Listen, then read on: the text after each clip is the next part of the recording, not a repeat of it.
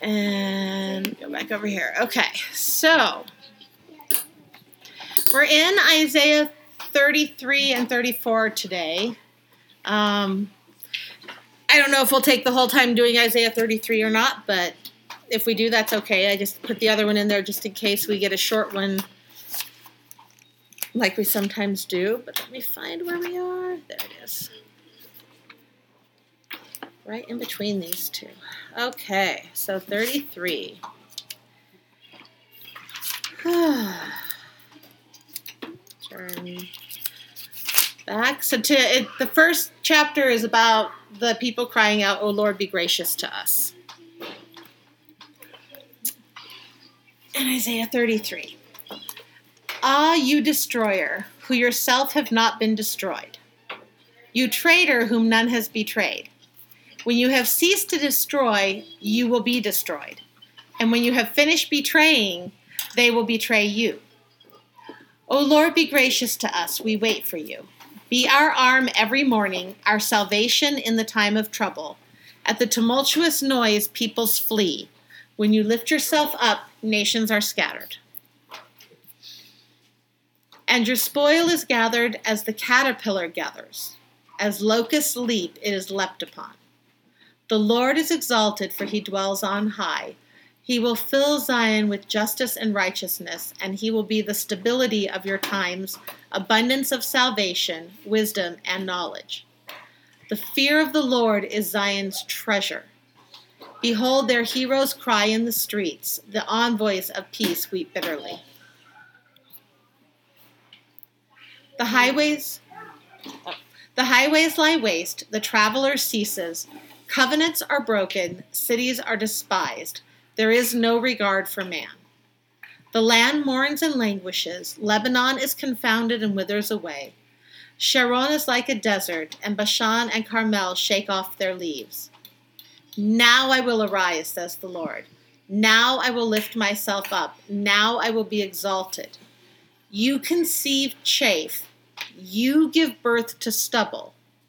Your breath is a fire that will consume you.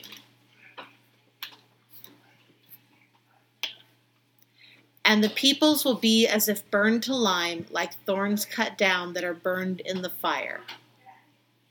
Hear, you who are far off, what I have done, and you who are near acknowledge my might. The sinners in Zion are afraid. Trembling has seized the godless. Who among us can dwell with the consuming fire? Who among us can dwell with everlasting burnings? It's a really beautiful description of the chaos that we create and the trouble that we cause and what God has to step into and create order out of.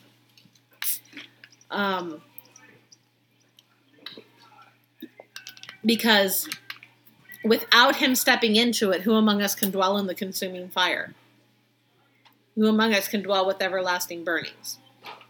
We can't. He who walks righteously and speaks uprightly, who despises the gain of oppressions, who shakes his hands lest they hold a bribe, who stops his ears from hearing of bloodshed and shuts his eyes from looking on evil. He will dwell on the heights. His place of defense will be the fortress of rocks. His bread will be given him. And that's in contrast to what happened after the fall, where Adam is told, you'll have to work. You'll have to labor for everything that you get. You'll have to work hard in order to get the fruit of the earth. Whereas the righteous person will have his bread given to him. His water will be sure.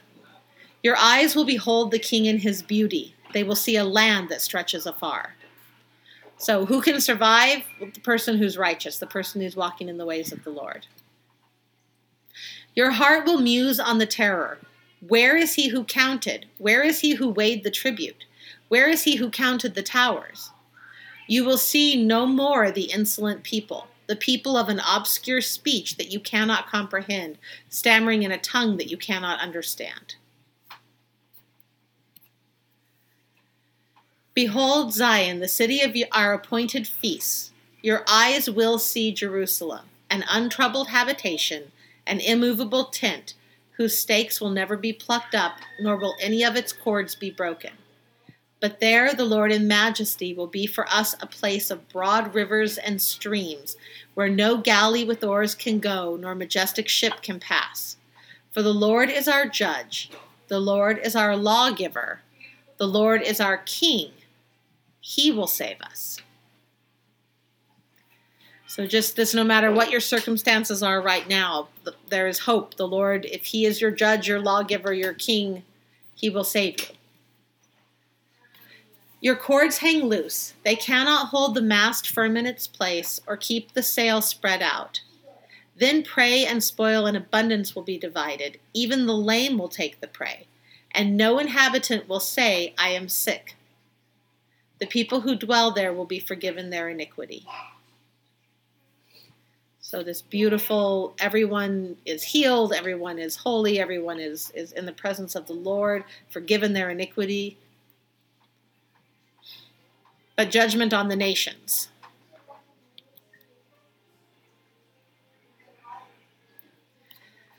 Draw near, O nations, to hear and give attention, O peoples.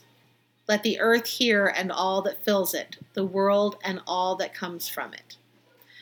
So before we get into this, I love when God lines things up, because the feast, the festival of Sukkot is the time when the nation of Israel would offer lots and lots and lots and lots of sacrifices, and they were sacrifices for the nations.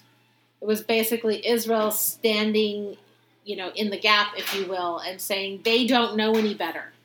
So we're going to, entreat you on their behalf. We're going to bring sacrifices that you will show mercy to the nations, so that you will keep them away from us. Don't let them come attack us, but at the same time, let them have another year to get to know who you are, to find out about you. So, for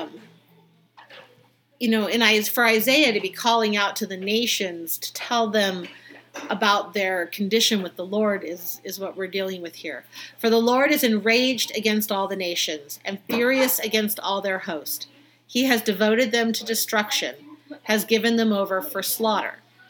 Their slain shall be cast out, and the stench of their corpses shall rise. The mountains shall flow with their blood.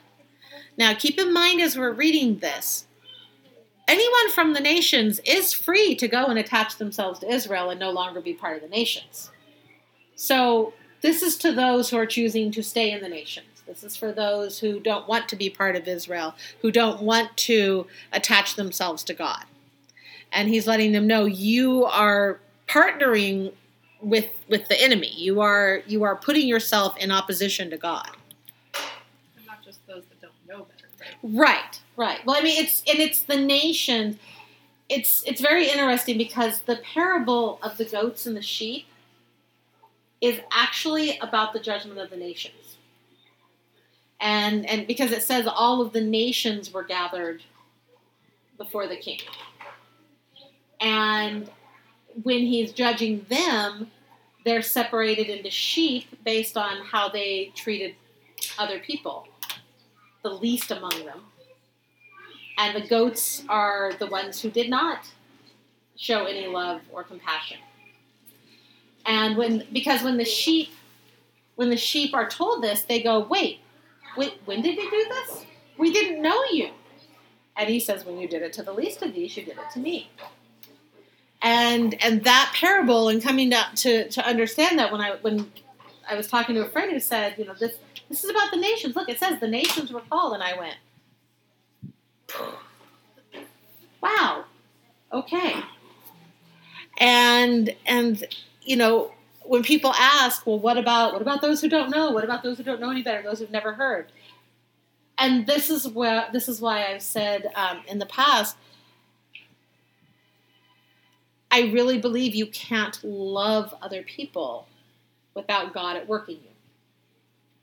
And if God's at work in you, then I don't need to worry about whether you have the same confession of faith as I do, because God's capable of working things out with you.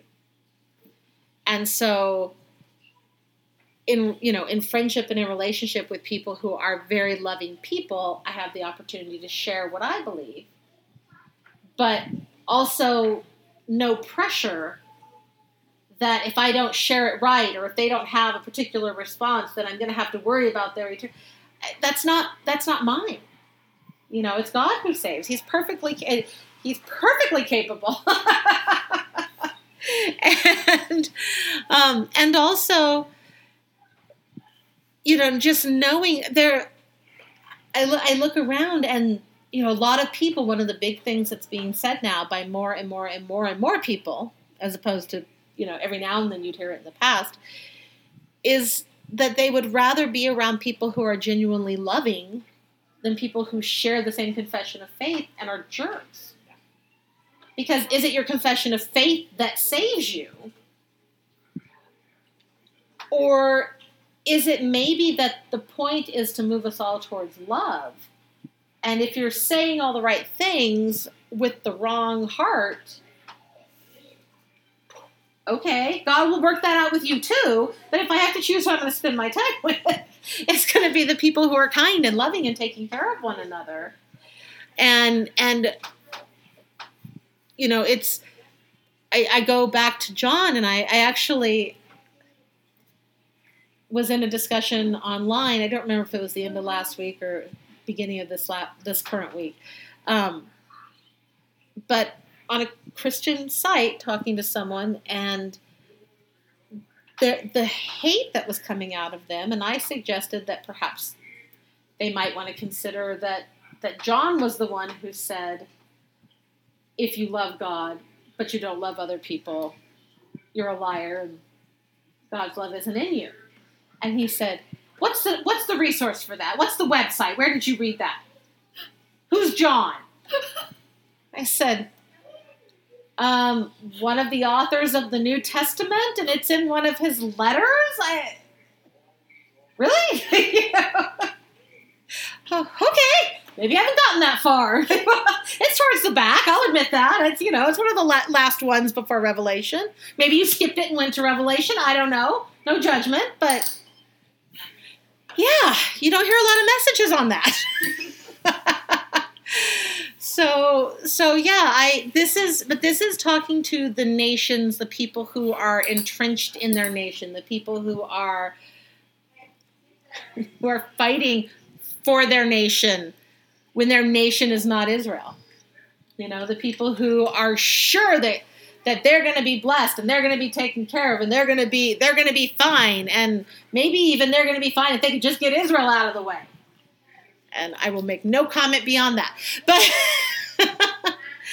all the host of heaven shall rot away, and the skies roll up like a scroll.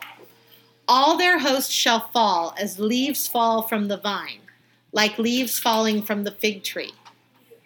For my sword has drunk its fill in the heavens. Behold, it descends for judgment upon Edom, upon the people I have devoted to destruction. And going back to the beginning of Isaiah 33, where the warning is issued, when you're done thinking that you're getting all of this opportunity to destroy, you're going to be the ones destroyed.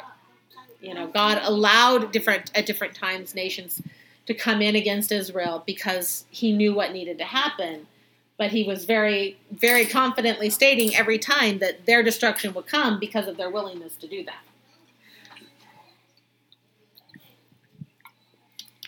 The Lord has a sword. It is sashed with blood. It is gorged with fat, with the blood of lambs and goats, with the fat of the kidneys of rams. For the Lord has a sacrifice in Bozrah, a great slaughter in the land of Edom. Wild oxen shall fall with them, and young steers with the mighty bulls. Their land shall drink its fill of blood, and their soil shall be gorged with fat. For the Lord has a day of vengeance, a year of recompense for the cause of Zion.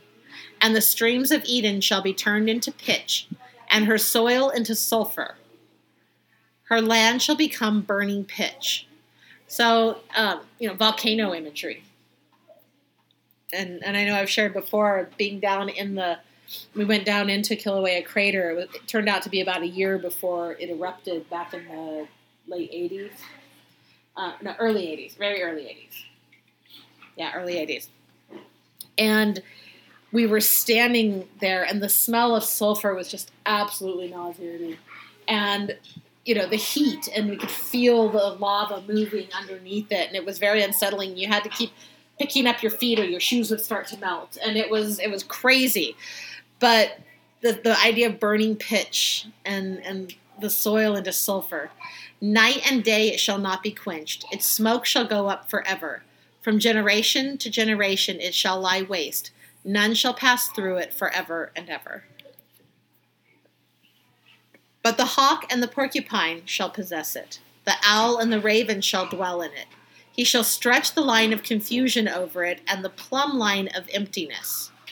Its nobles, there is no one there to call it a kingdom, and all its princes shall be nothing. Thorns shall grow over its strongholds, nettles and thistles in its fortresses. It shall be the haunt of jackals, an abode for ostriches. And I don't know if you watch Disney movies, because we've all had or have little kids. The Sleeping Beauty castle. How the castle is cut off from everything, and the thorns grow up, and it just makes me think of that. There's nettles and thistles, there's wild animals, the hawk and the porcupine. Or Arizona. Yeah, or Arizona. Desolate wasteland that we call home. A haunt of jackals and an abode for ostriches. I do often say, God, is there a reason we're wandering in the wilderness? Did we do something? He keeps telling me that I just need to be here and do what I'm told to do, so I keep doing that, and we don't die every year, so I guess we're okay. But it's like, wow, we would just love to go into some promised land at some point, and out of the wilderness. It's beautiful in its own way. It's, in its own passive-aggressive way. It's very beautiful. Hey, here's a spring flower, but don't get too close. I'll stab you. So, and wild animals shall meet with hyenas.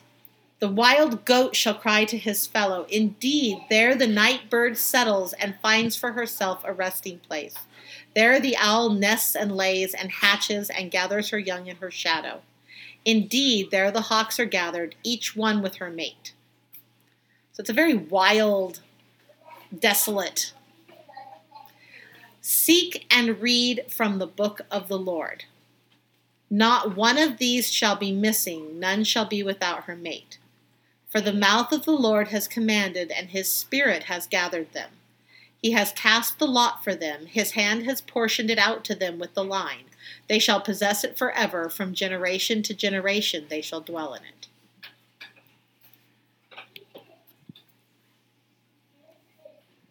Two chapters. Knock those out. Woo. So, thoughts? Anything that stood out to you, that spoke to you, that made you think about something else? And not because your mind wandered.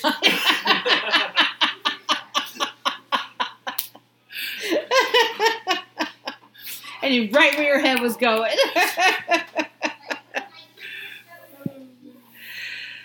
Did you talk about who Isaiah was talking to and what the context around that was?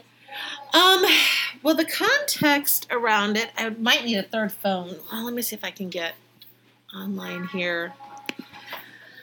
Because he wrote over a very long time. So there's lots of different, let me see, who was in chapters.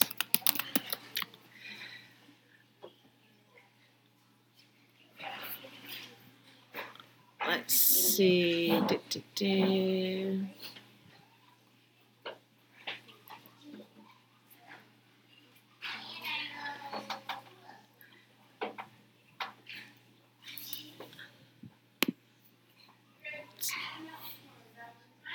Let me see here. Hold on.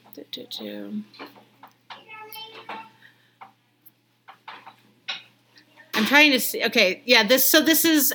It has to do with the time of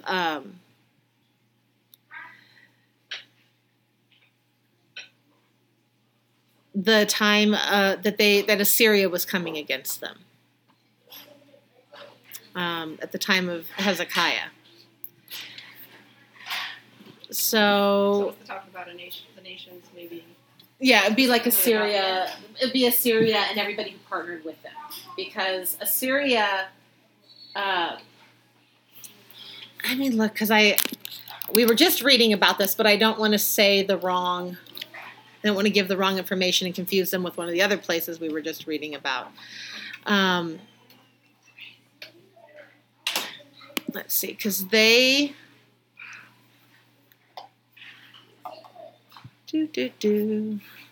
Website's being slow. Because they were nasty. They were very nasty. But it was the region in the Near East, from Mesopotamia or modern-day Iraq through Asia Minor or Turkey, and then down through Egypt.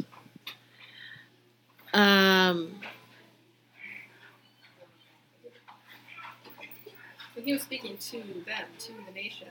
He was speaking to the... Specifically, like, hey, here's what's up.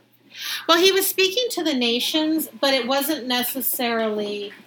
He wasn't necessarily out telling them so much as it would have been written down and recorded, and he would have told whoever God sent him to tell, or sent to him to tell. And it would have been available to the king, to encourage him with what was going to happen. So going with the idea that prophets aren't always supposed to go tell everybody everything that God's showing them, there are several times where Isaiah pops into his own prophecies and is talking about how heavy his heart was, or how he longed to do this or that. But the let's see. Yeah, the Assyrians were interesting, because they would go in and take over all the different places. So Assyria itself had a lot of other people who had agreed to be part of it, to spare their life. And Babylon, when they came around, they did things differently. They left people able to run, as long as you answer to us, you can kind of do things your own way back at home. Which is part of why they ended up, after the Babylon, they were able to eventually go back, because they kept their identity. Not that it was a great thing and welcomed, and yes, let's be a multi-religious organization, but it was, unlike Assyria, who basically dominated and took over and swallowed everything up. But apparently the destruction of the great Assyrian cities it took 2 generations after they fell for all their cities to be gone, and nobody knew. Like, they were gone. They were literally wiped off the face of the earth. So the prophecies are you're out of there. You're going to do your thing, and then you're out of there.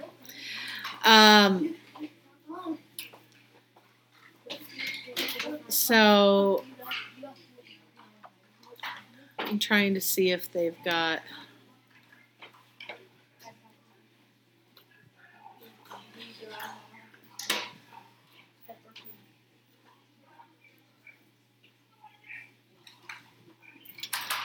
So yeah, they were just a really nasty people. And this was, I know the last few chapters, it was specifically at one point talking about when they were going down to fight Egypt, and they were going to go through Israel. And so God was warning them, why are you going down to, why are you not looking to me for help? I said I would protect you in all of this. Instead, you're going down to partner with Egypt. They're not going to be able to help you. they're going to be destroyed too.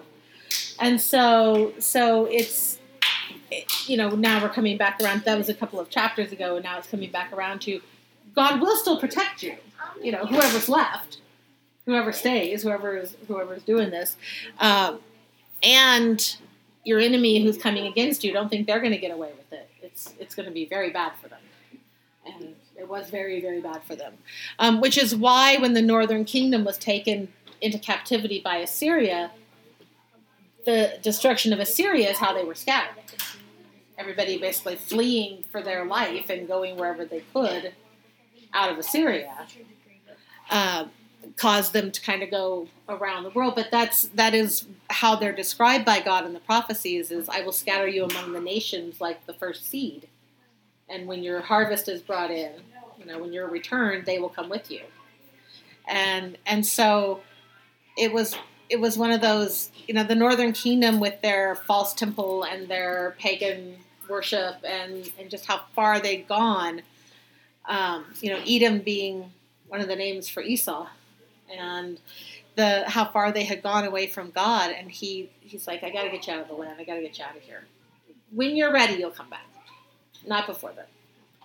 So, and yet always the promises to protect Israel, to take care of the remnant, and the destruction of those who were even willing to come against them. Wouldn't it be great if God didn't hold back with protection and nobody went? Wouldn't that be awesome if God wasn't having to hold back? If he would say, do what you're going to do, and everybody went, no, we want to get along. Yeah. Yeah, that does not happen.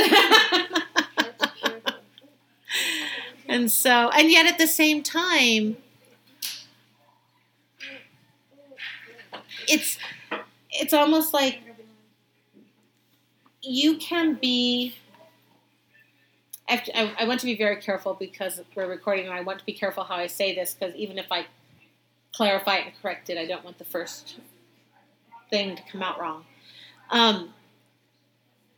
There is a difference between, as a nation, being pro-Israel and allied with Israel and in defense of Israel, and being rabidly militant about Israel. Does that make sense? The reason to be pro-Israel and to be on the side of defending Israel is because it's God's land, and God's got a greater purpose for it, and God is doing something there, and we want to choose our causes wisely and be on the side God's on.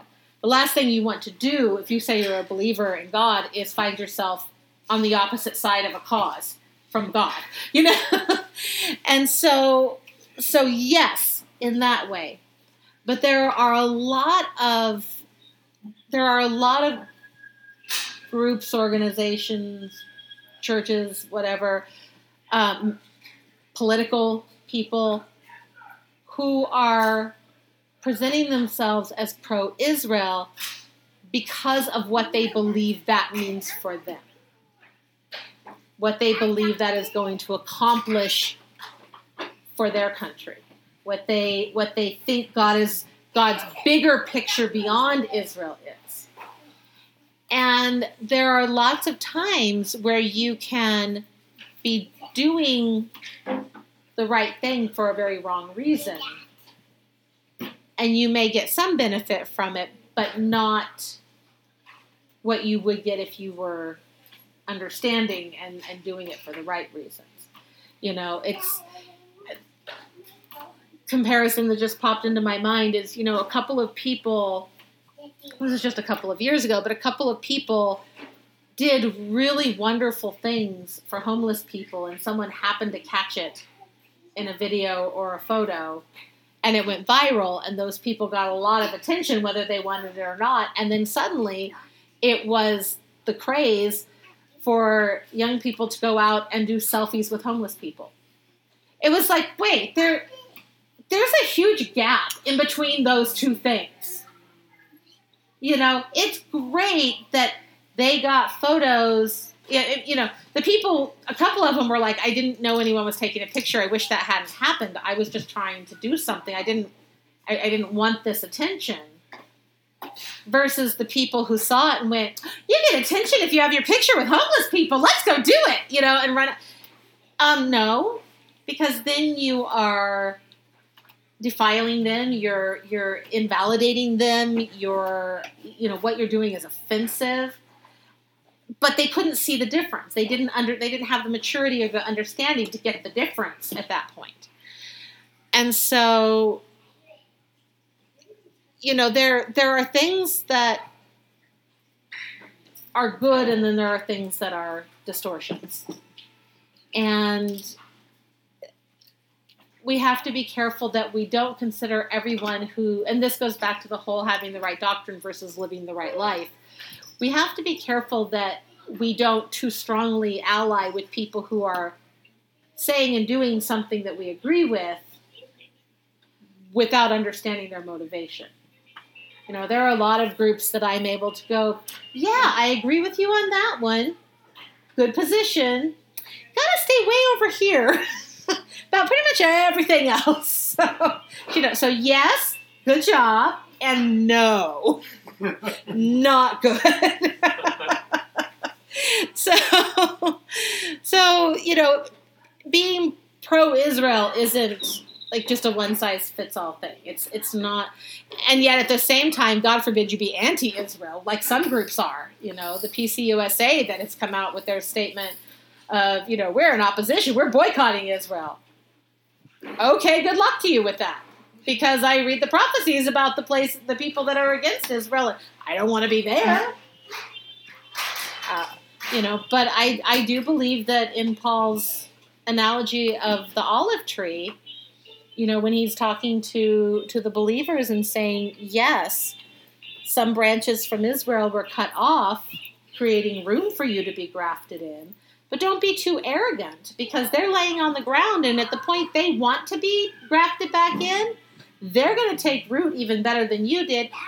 And if you don't stay attached, you'll be cut off. And I think that we are very definitely in a season of heightened pruning, if you will, where groups that are not really attached properly to the olive tree are being knocked off the tree. While at the same time, lots of the branches that were laying on the ground are like, no, this is a good tree. This is the tree we were supposed to be attached to. And I think that we live in interesting times. Is that a good thing? We do, because I remember we was watching a video of my cousin getting married. And in the background was the shofar the whole time. And they had like a couple other things. And we were like, what?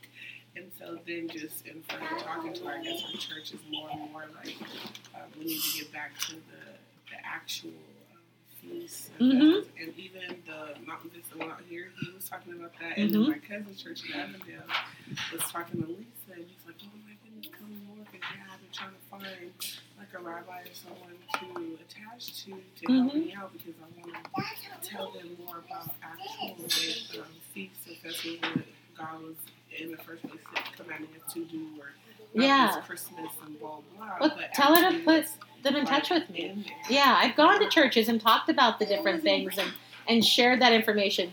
Bill, do you want to go? I'm guessing. And we wanted to like bring more to light and stuff. And so I was like, wow, that's crazy. Like how many different people are like, yeah, I want to go back to like what? Yeah, a couple of years ago, I was invited to speak at one of the Christmas parties for one of the primetime groups at their Christmas party, and I went and I said, I know this is your Christmas party, but I really want to talk to you about Hanukkah. And I took the Hanukkah and I explained about God, the Shamash candle lighting the other candles and us spreading, the love of God, and they just absolutely loved it. They were just, I feel like, and something I shared with my parents years ago when we were talking about the golden calf, and how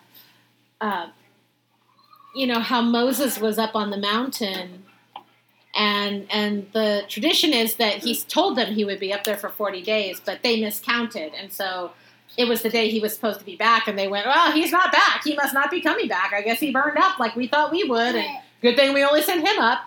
And so that Aaron was trying to buy Moses his extra day, so he was like, yeah, bring me all this. And so he tied it all up really tight. He thought he'd throw it in the fire and it would melt and it would be, they'd go, oh, I guess we'll give him another day. And instead, the magicians that were there, who had been among the people who came out with them out of Egypt, did their thing, and out comes this golden calf dancing out of the fire. And I told my parents, I said, sometimes I feel when I listen to modern teachings or current ideas or doctrinal things that are out there, I feel like a lot of the church reads Paul saying that he'll be coming soon and thinks, wow, geez, it's been 2,000 years. How do we keep these people, hanging in there? So they throw a bunch of stuff in the fire and see what dances out of it. And we've got all of these different idols within the church that they're trying to get people focused on, and to the point that they're not really waiting for God again. But they're distracted, whether it be, the prosperity gospel, all the different gospels. Those are not the gospel of Yeshua. If you're saying the gospel of such and such, you're missing, unless it's the gospel of salvation. Whoa. So and the social gospel is part of Scripture, but it's not a competition. It should be one motivating you to do the other, and being the recipient of one provoking a response of the other. Not, we reject that, we do social gospel instead. We reject this, we do this instead. And even salvation is not a standalone gospel. Because the good news, when Paul talks about, and I was just looking at this for someone in response to a discussion, all of the times where Paul talks about what Yeshua's act did, what it removed, when he's talking about the law and he's talking about grace, and he talks about, it's worded a couple different ways, but basically that when he talks about what Yeshua did was removed the curse of the law, it's always in the context of the discussion of the circumcised versus the uncircumcised. And every single time, what I truly believe, and I haven't gone through and been able to write about it yet, but I've been looking at it over and over, what I really believe he's saying is that when you become understanding that you are a recipient of God's law, and you begin to enact holiness in your life, when you do it with human understanding and effort, you cut yourself off from others. The hedge that didn't allow them to sit at the same table with other people, didn't allow them to go into the home of someone who didn't believe as they did, made them separate, the silverware, and everything becomes separated. And what Paul is trying to say is that Yeshua took down that wall of separation. Circumcision, uncircumcision is nothing, not because the law doesn't matter, but because when you are becoming righteous, that means you go and fellowship with the other people, not cut yourself off from them. That cutting yourself off because you think it makes you more holy is the curse. It's what we bring to it. And so what Yeshua clarified and what he came to correct was those walls should not be there. So when we understand that the purpose of his coming was to teach us about how to connect to one another and about how to love one another, which is why John can say, if you say you love God but you hate your neighbor, God's love is not in you. You've completely missed the point. And so if the salvation gospel is not prompting you to act as the social gospel, you've missed that next step. You've only gotten part of it. But if you think you can go do the social gospel unmotivated by your relationship with God, you're going to burn out and not get very far. It's it's all about love. Love is not just part of that. It's all of that. It's about being in community and sharing who God is and the reality of who he is. And I think part of the problem that we have in this country is that we have, at some point, people thought they could define what salvation is and looks like and sounds like. And God seems to be saying over and over in Isaiah, yeah, it doesn't work that way. All of your doctrines are filth. My doctrines are love and mercy, and this is how we're going to do it. And so stepping back and saying, you know what? I love God. How I got there doesn't matter. How, the words with which I define it matter, but not in the sense that they're going to do anything to anyone else, except hopefully communicate. No. And so if we're, actually the idea that actions speak louder than words, if I say, well, I love Jesus and I know that he's real, so I'm going to pray for you, and I leave, does that show you more love than someone who says no doctrine and feeds you? Right. Be the citron. Be the citron. Don't be the fruit that doesn't have fragrance. Don't be the fragrance that doesn't have fruit. Please don't be the no fragrance, no fruit. That's right out. Be the citron, the fruit and the fragrance. And you can know you're erring to one side or the other if you feel like you're doing all the right things and you're getting burnt out, you've lost your fragrance. If you're feeling really connected to God, but there's nothing in your life that you're doing to bless others, you're the myrtle. And we tend to totter back and forth. So what you were saying in the beginning about stuff being a distraction. Because you already know it's stuff I've been going through. Yeah. So at my subbing job, they were talking about offering me a full-time position. And so I kept going, school this and that, and I can do like these observation hours, and I'm trying to figure it out. And so the one lady was like, you should go for it because Christmas is around the corner. You need money for Christmas. And I'm like, lady, are you kidding me? That's why I should take something. Right, not like choose my bills or something. Right. She literally was like, Christmas is coming, and you only have this many Fridays, and this many. And in my mind, I'm like thinking about your whole distraction. Yeah. Like, why is that the big distraction? Why is everyone like, Christmas is coming? Right. Like, why are you freaking out? And it's like, not even Halloween yet. You're telling me I should take a full-time job, not because I need it or my kids need it or... Not to pay rent or feed us. No other reason, but... You want to buy presents. And children, they need Christmas. I was like, do they? They need food.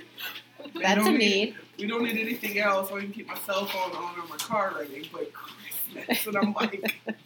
Well, it's like when my son needed his surgery, and they kept telling me, well, it's other kids will tease him.